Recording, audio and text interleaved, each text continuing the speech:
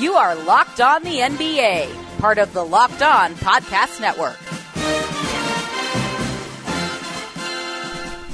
And welcome. You are Locked On to the NBA. My name is Nick Angstead, filling in for David Locke. I'm the host of the Locked On Mavericks podcast.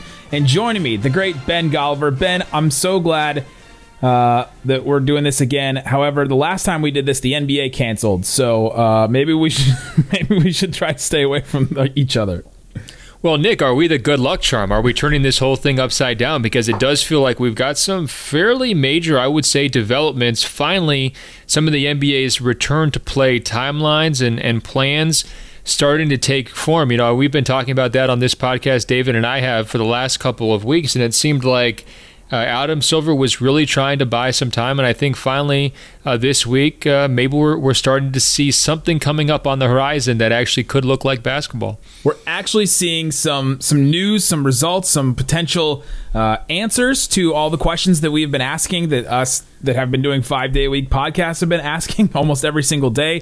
Like Ben said, we're going to get into some of the reaction. We're going to react to some of the news that happened from Shams, from Woj, different things about an actual date when the NBA might start. We're getting around to when the players will actually receive guidelines for what's going to happen when they come back, things like that, all sorts of stuff coming up, and there's feels like some real things are starting to come up instead of just speculation. And so we're going to get into that. But before we do, today's podcast, like most podcasts on the Locked On Podcast Network, is brought to you by Built Bar. Use the code LOCKEDON to get $10 off your first purchase at BuiltBar.com.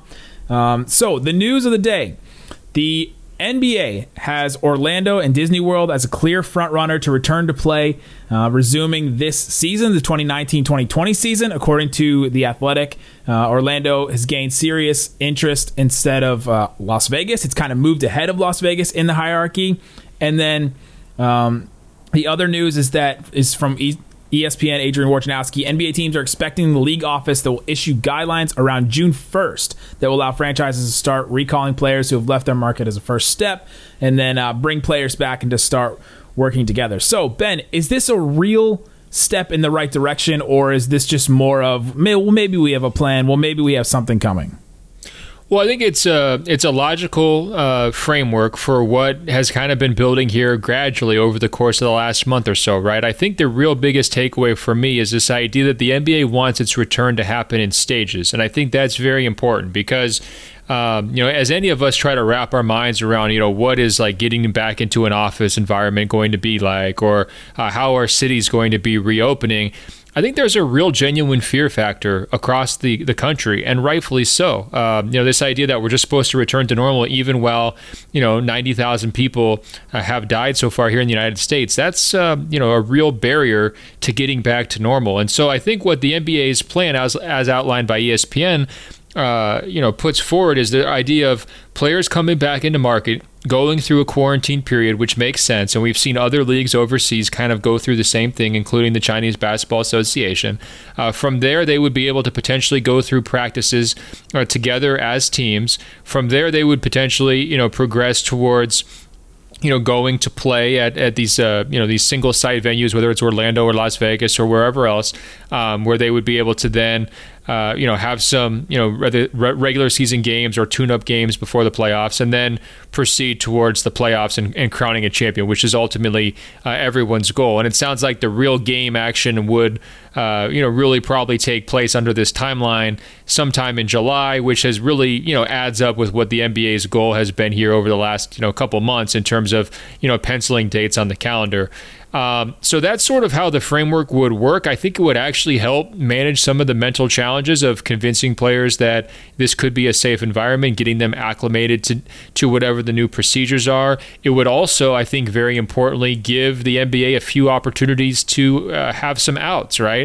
If you get into that late June period and guys are practicing and all of a sudden there's numbers of players who are testing positive and it doesn't feel safe and everyone's concerns are raised, that would be the chance for the NBA to take a step back. And we've seen other leagues do that overseas too. So I think that this gradual stage thing, it prevents it from being an all or nothing phenomenon, right?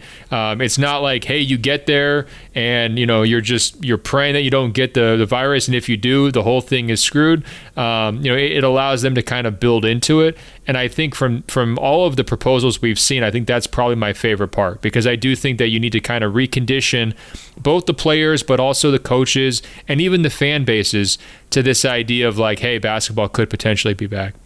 Yeah, and Chris Paul, the president of the Players Association, and then obviously plays for the Thunder, he said that the players would probably need a month, and maybe a little bit more than a month, to get back into shape and to get ready. And so this whole concept sort of works hand in hand. Well, the players get a month to sort of come back, like you said, get reacclimated to this, and then the league also gets a month of sort of testing, both literally and metaphorically testing, to see if this would actually work, to see if, there's all of a sudden a mass influx of positive tests, to see if, players will be able to, stay quarantined, things like that. They get this testing period, and then they'll start, like you said, the report from The Athletic is that games could be playing by mid-July, which is... well, and that's an important point. The testing part needs to be worked out too, right? Because as we're seeing with the actual coronavirus tests, I mean, the instant test machines that the White House is using, apparently they have a pretty high, error rate. Some of the saliva swab testing that people were getting excited about, maybe that's not quite as effective as people were hoping for. And so,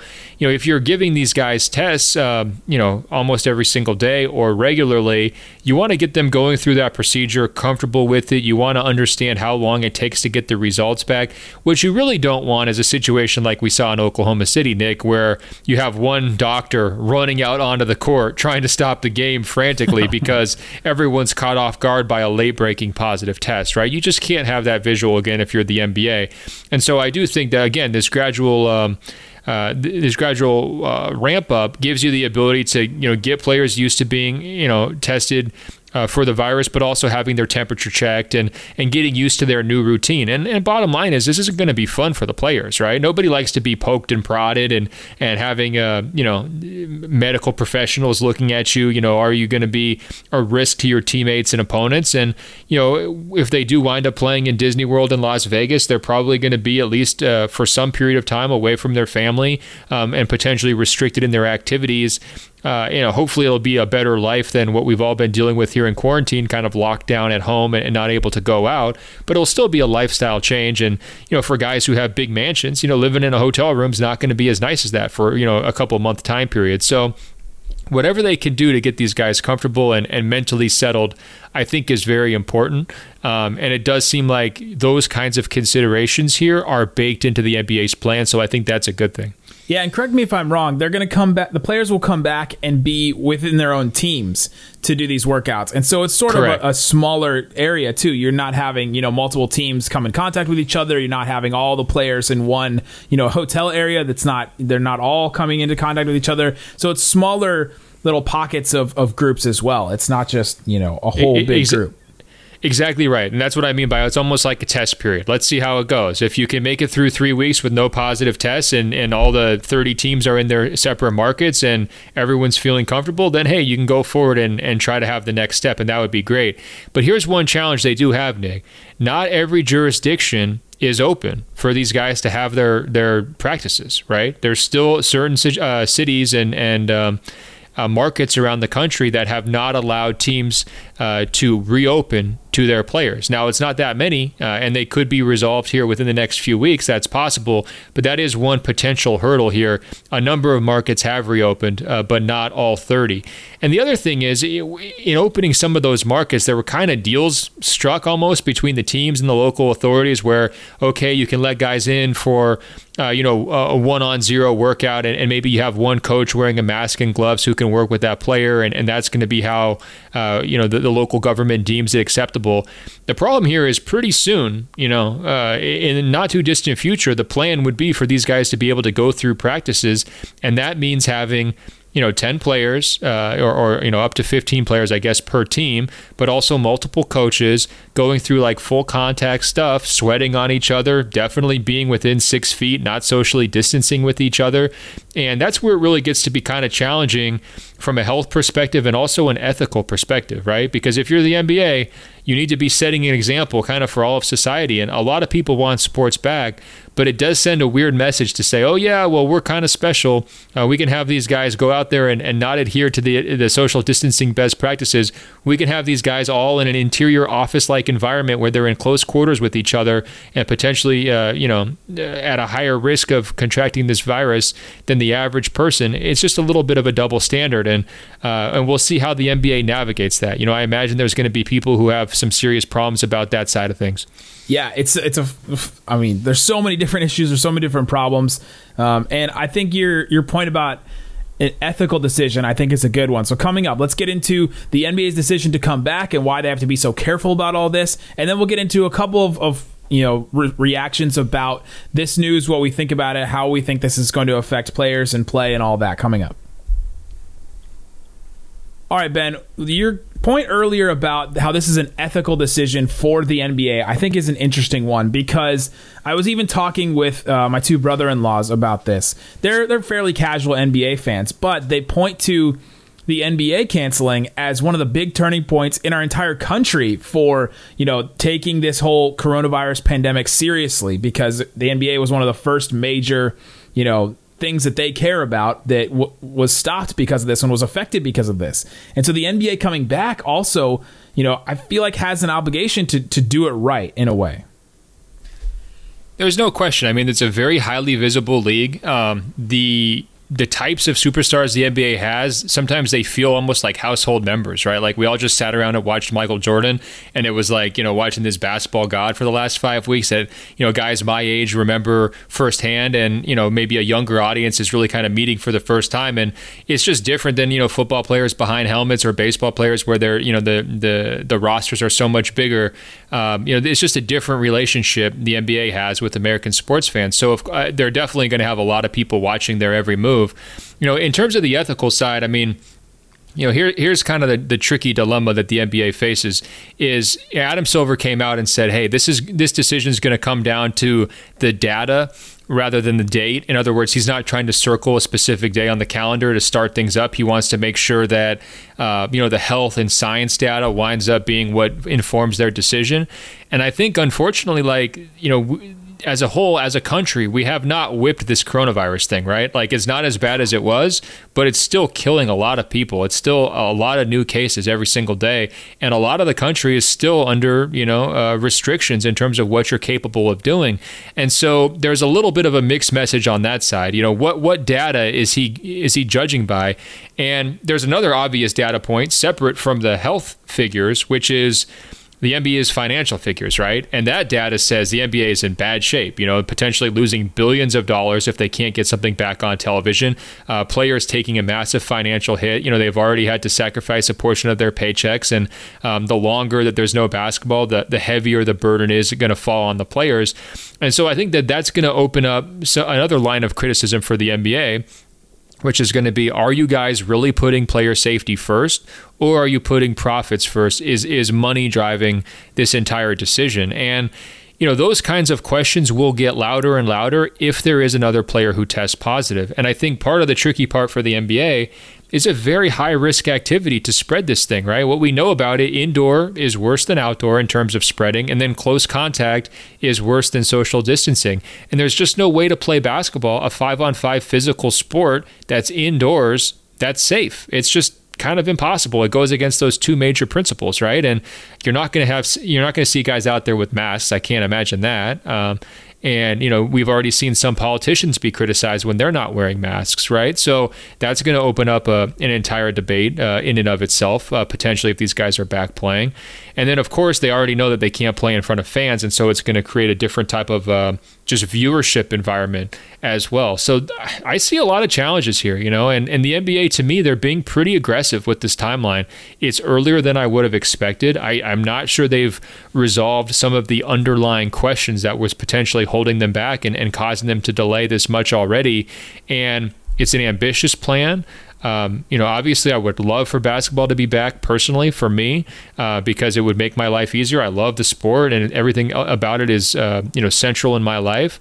But I'll be honest, Nick, I've got some real mixed feelings here, man. It's hard to jump up and down and be super excited about that, realizing the very real health risk that's going to be involved in this idea that we're all just supposed to accept the fact that these players, are exposing themselves or increasing their risk to what has proven to be a very deadly disease.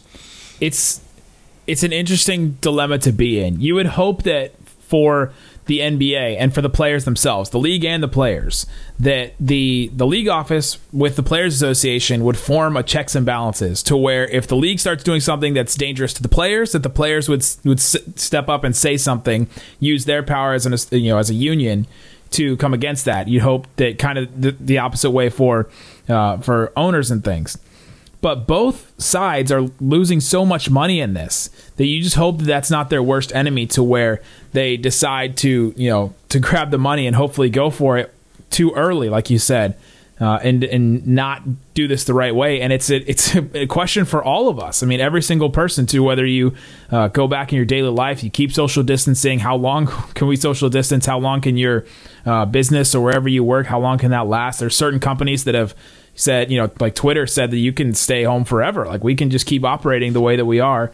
There's certain companies you have to come back. You're an essential employee, or your job only works in person. And it's a question, an ethical, I guess, question for every single person. Whether for sure, like at the Washington Post, for example, the office for the Washington Post is basically closed through Labor Day. It's still a work from home situation. That could extend longer, but that's already multiple months past when the NBA wants to kind of reopen things according to this plan. So that's not like the standard that every company should be held to, but there are a lot of companies, like you're mentioning, across various industries that have already decided that, hey, look, summer's kind of off the table at this point. And you're seeing a lot of other, events, whether it's, music events, like here in Los Angeles. I know the Hollywood Bowl is basically, they're just not having anything this summer, and that's actually outdoors. You're seeing like the Big Three basketball league, they've canceled for this summer. So you're seeing other, entertainment events and opportunities basically shutting down in a way that the NBA is kind of going the other direction. And again, if something were to go wrong, they're going to have to own that criticism, right? I mean, there's kind of no hiding from it. So it's just another challenge, another consideration for the league. I mean, what I will say is, from the superstar players to Adam Silver to a number of the owners, the desire to bring the sport back has always been strong here over these last couple of months. It's been reiterated time and time again. And, that speaks to their competitiveness. It also speaks to their bottom line, of course. I mean, these are businesses and they need to be viewed as such, not just entertainment vehicles. But I think that, when we are stepping back and looking at this entire, dilemma, we shouldn't lose sight of the fact that the players are people, and we should ask ourselves as viewers, if we were a player, how would we want to be treated? Would we want to be sort of quote unquote forced to get back on the job? If you're a media member, ask yourself, would you want to go necessarily and cover these playoffs in person if it's in Orlando or Las Vegas, and potentially increase your risk of contracting this illness? These are tough questions with no easy answer. And, that's why, when I look at it, like I said, I've got real mixed feelings about this. Nothing would get me more excited than watching the 2020 NBA playoffs, but nothing would sort of break my heart more than some very realistic worst case scenarios here, where guys get the disease just like a Rudy Gobert or a Donovan Mitchell, and the other, team employees that got it along the way. And, now we're sitting here worried because one of them is facing a life or death situation. Right. Or if they tried to start, a little too early, and then something like that happened and they had to stop right in the middle of it. I mean, that would just be, devastating in a different way. All right, coming up, let's talk some actual, or I guess some metaphorical basketball, and go to a little bit of a lighter note. We're doing some what ifs on the Locked On NBA Network, and so I wanted to pose a what if to Ben that I thought was interesting, seeing as though we all just spent the last couple of weeks in the 90s with the Last Dance documentary. What if Michael Jordan had never played in the NBA at all? We'll get to that coming up. All right, Ben, we posed the question before the break.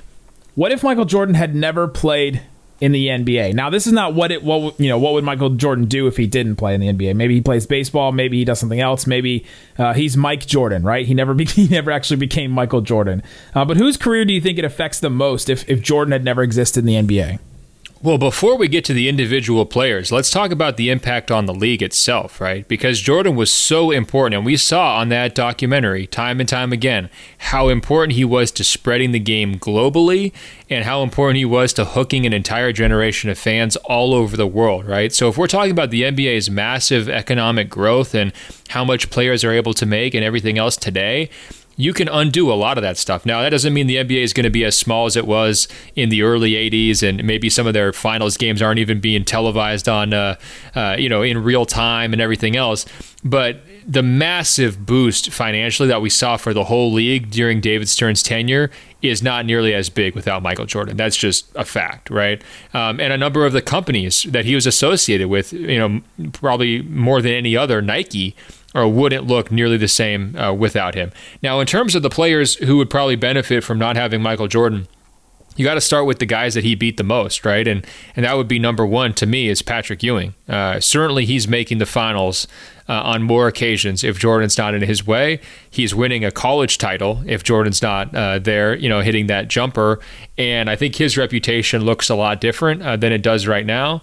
And those Knicks probably wind up being sort of the signature team of the 90s in a way that they're sort of that number two team at this stage.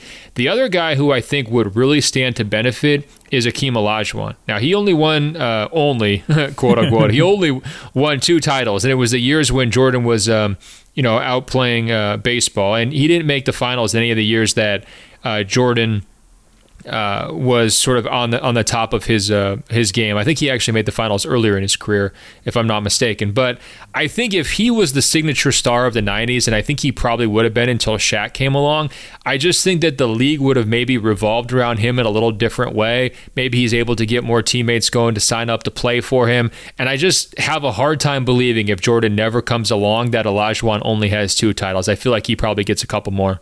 And the fact that every time someone mentions Hakeem Olajuwon's name, you have to say he won 2 titles, but it was when Jordan wasn't playing, right? The but goes away. Those 2 titles are more legitimized. It feels like we put an asterisk next to those.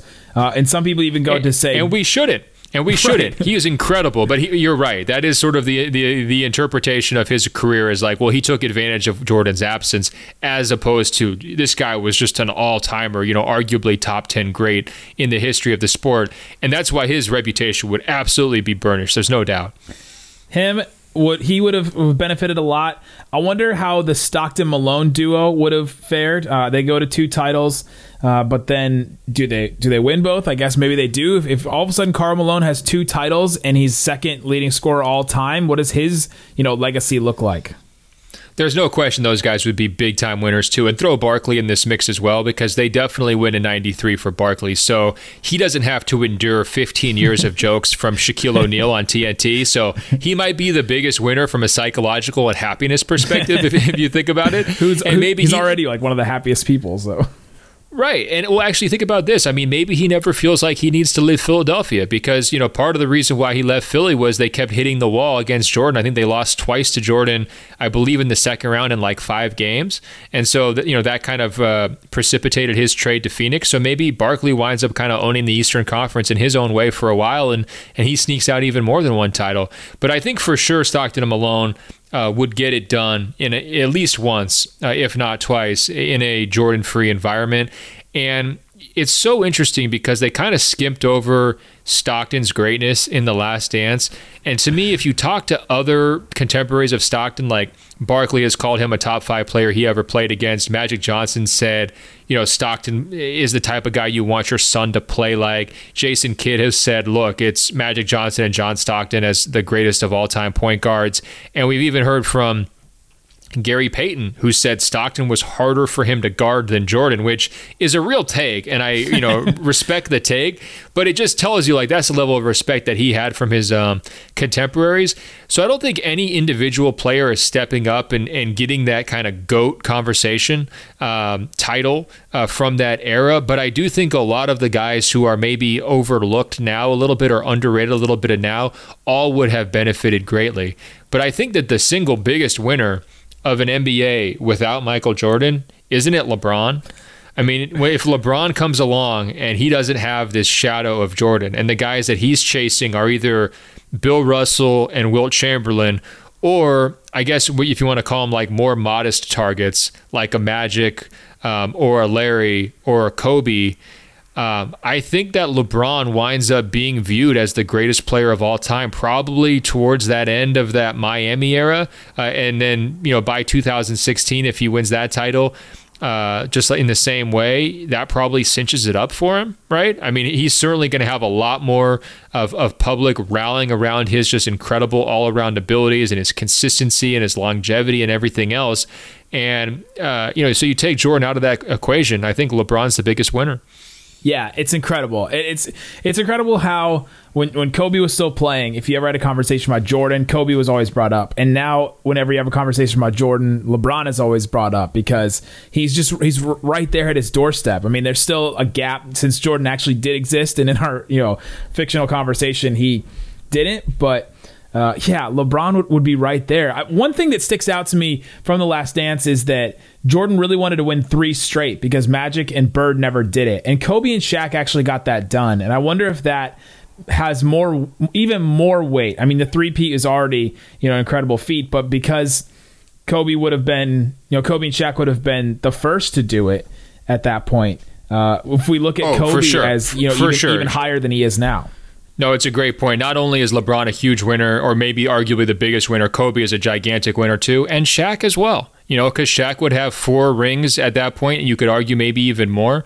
And another guy who we shouldn't forget, who always gets forgotten, is Tim Duncan, because he's got 5. He did it the right way. He played forever. They built the ultimate winning franchise around him for 18, 19 seasons, something like that. And if he never has to worry about being compared, being called the boring guy compared to Jordan's amazing charisma, he winds up as a big time winner in this whole hypothetical reality as well. So it tells you, man, it speaks a lot to Jordan's influence that we can name about 10 stars now, Hall of Fame level players across a 25-year time period, who all would be remembered differently and remembered in a more favorable light, if not for one player. It's incredible. It's just the way that he, pushed the NBA. And I think back to what you said earlier about how Jordan, projected the league, and he pushed the league forward in so many different ways that, Magic and Bird, some people say that they saved the NBA, and Jordan really, sent it to a completely different stratosphere. Just his influence on that, his influence on Nike. How, we mentioned in The Last Dance how Nike was this smaller company and Jordan didn't even really consider them at first, but his mom made him go to that meeting. And what happens if he doesn't do that? They don't make a ton of money off Air Jordan. What happens to the sneaker industry? Do signature shoes even happen because Jordan was so successful in his? Do they does anybody continue to do that, or does somebody become the next Air Jordan? Does Kobe become Air Jordan in that way? Yeah, there's no doubt. I mean, we should also underscore Magic here. I mean, if no Michael comes along, Magic wins again in 91. So that gives him 6. I mean, that's a pretty high bar for anybody, even LeBron, to try to match, right? And, you don't know, you can't undo his health situation, but let's imagine Magic never had to retire because of his health. If he has great health and Jordan never comes along, how many does he win? Does he get up to 7? Is 8 possible? I mean, he was a very, very, very good player in that last finals, that 91 finals. I mean, a super high-level guy. Jordan was better, but Magic was still excellent. Here's a what-if for you. If there's no Jordan, do the Bulls ever win one? Does Scottie Pippen ever get them to a title? I'm inclined to say no, man. What do you say? Yeah, it's hard to see. The names that we're bringing up just seem to be on a little bit of a higher plane, but we never really saw Scottie Pippen, besides those 2 years, I guess, that Jordan was out. We never saw Scottie Pippen fully embrace as the number one. And so even though we got those 2 years, I guess, that would be the, what we have to compare it to. I guess not. I guess he wouldn't, but he would be the best player in Bulls history if his career kind of pulls out the same way. And that's another layer to this is Scottie the same guy without Michael pushing him in early in his career, or is he the same guy? Yeah, if he doesn't get the opportunity to not have to be the lead scorer all the time, right? I mean, his role just would have been completely different. His game probably looks different. Who knows what he kind of turns out to look like? It's kind of an unanswerable question. I just think that, if you've got that powerhouse Knicks team, if you've got the Pacers to deal with, if you've got the Heat to deal with, and Scottie just doesn't have quite the right help around him, you're probably not actually luring Rodman in 96, right? So if Scottie and Tony Kukoc can't get along like we know they didn't really get along, and those are kind of your two best players, what's the ceiling on that kind of a team? I mean, these are tough questions for him to answer, and I feel bad because he kind of got buried at times during this documentary with the migraine and the sit down in 94, and of course the back problems that he had in 98. I mean, I think a lot of Scottie's worst moments in his career, or his toughest moments, got an awful lot of attention in this documentary, where some of his best moments maybe got a little bit shorter shrift, and I kind of felt bad for him here. At the same time, if you're saying, does he win a title as a number one guy in the NBA without Jordan?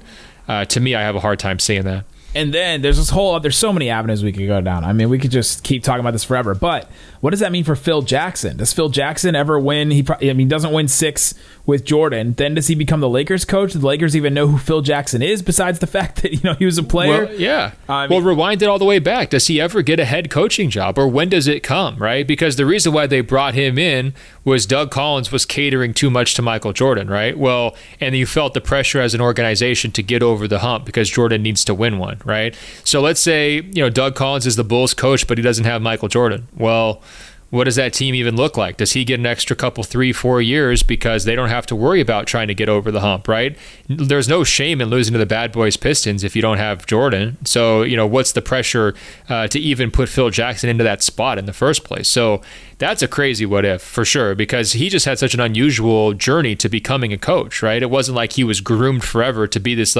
legendary basketball coach. I mean, as they described in the documentary, his first interview for assistant coaching job, he basically bombed because he looked like a hippie and didn't take it seriously enough, right? So it's like, not everybody gets that second chance in those environments, and that's an absolutely great part of the what if, no doubt. And there's so many different avenues we could take this down. We could probably do this for a whole week, but Ben, thanks so much for sticking with us every single week, and we'll be back. Oh, by the way, we just had a whole conversation about Stockton Malone, and David Locke was not here. I mean, he's having some FOMO, I think, right now, thinking that. Well, that's fine. It's a little shout out to him. But look, bottom line is Stockton needs to get his respect, and I thought the Last Dance sold him short just a little. Just him sitting there in that dark arena or that dark gym was just kind of.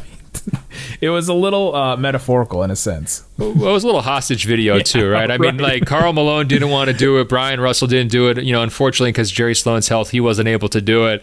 So I guess Stockton took that one for the team, but I loved his line. How great was it?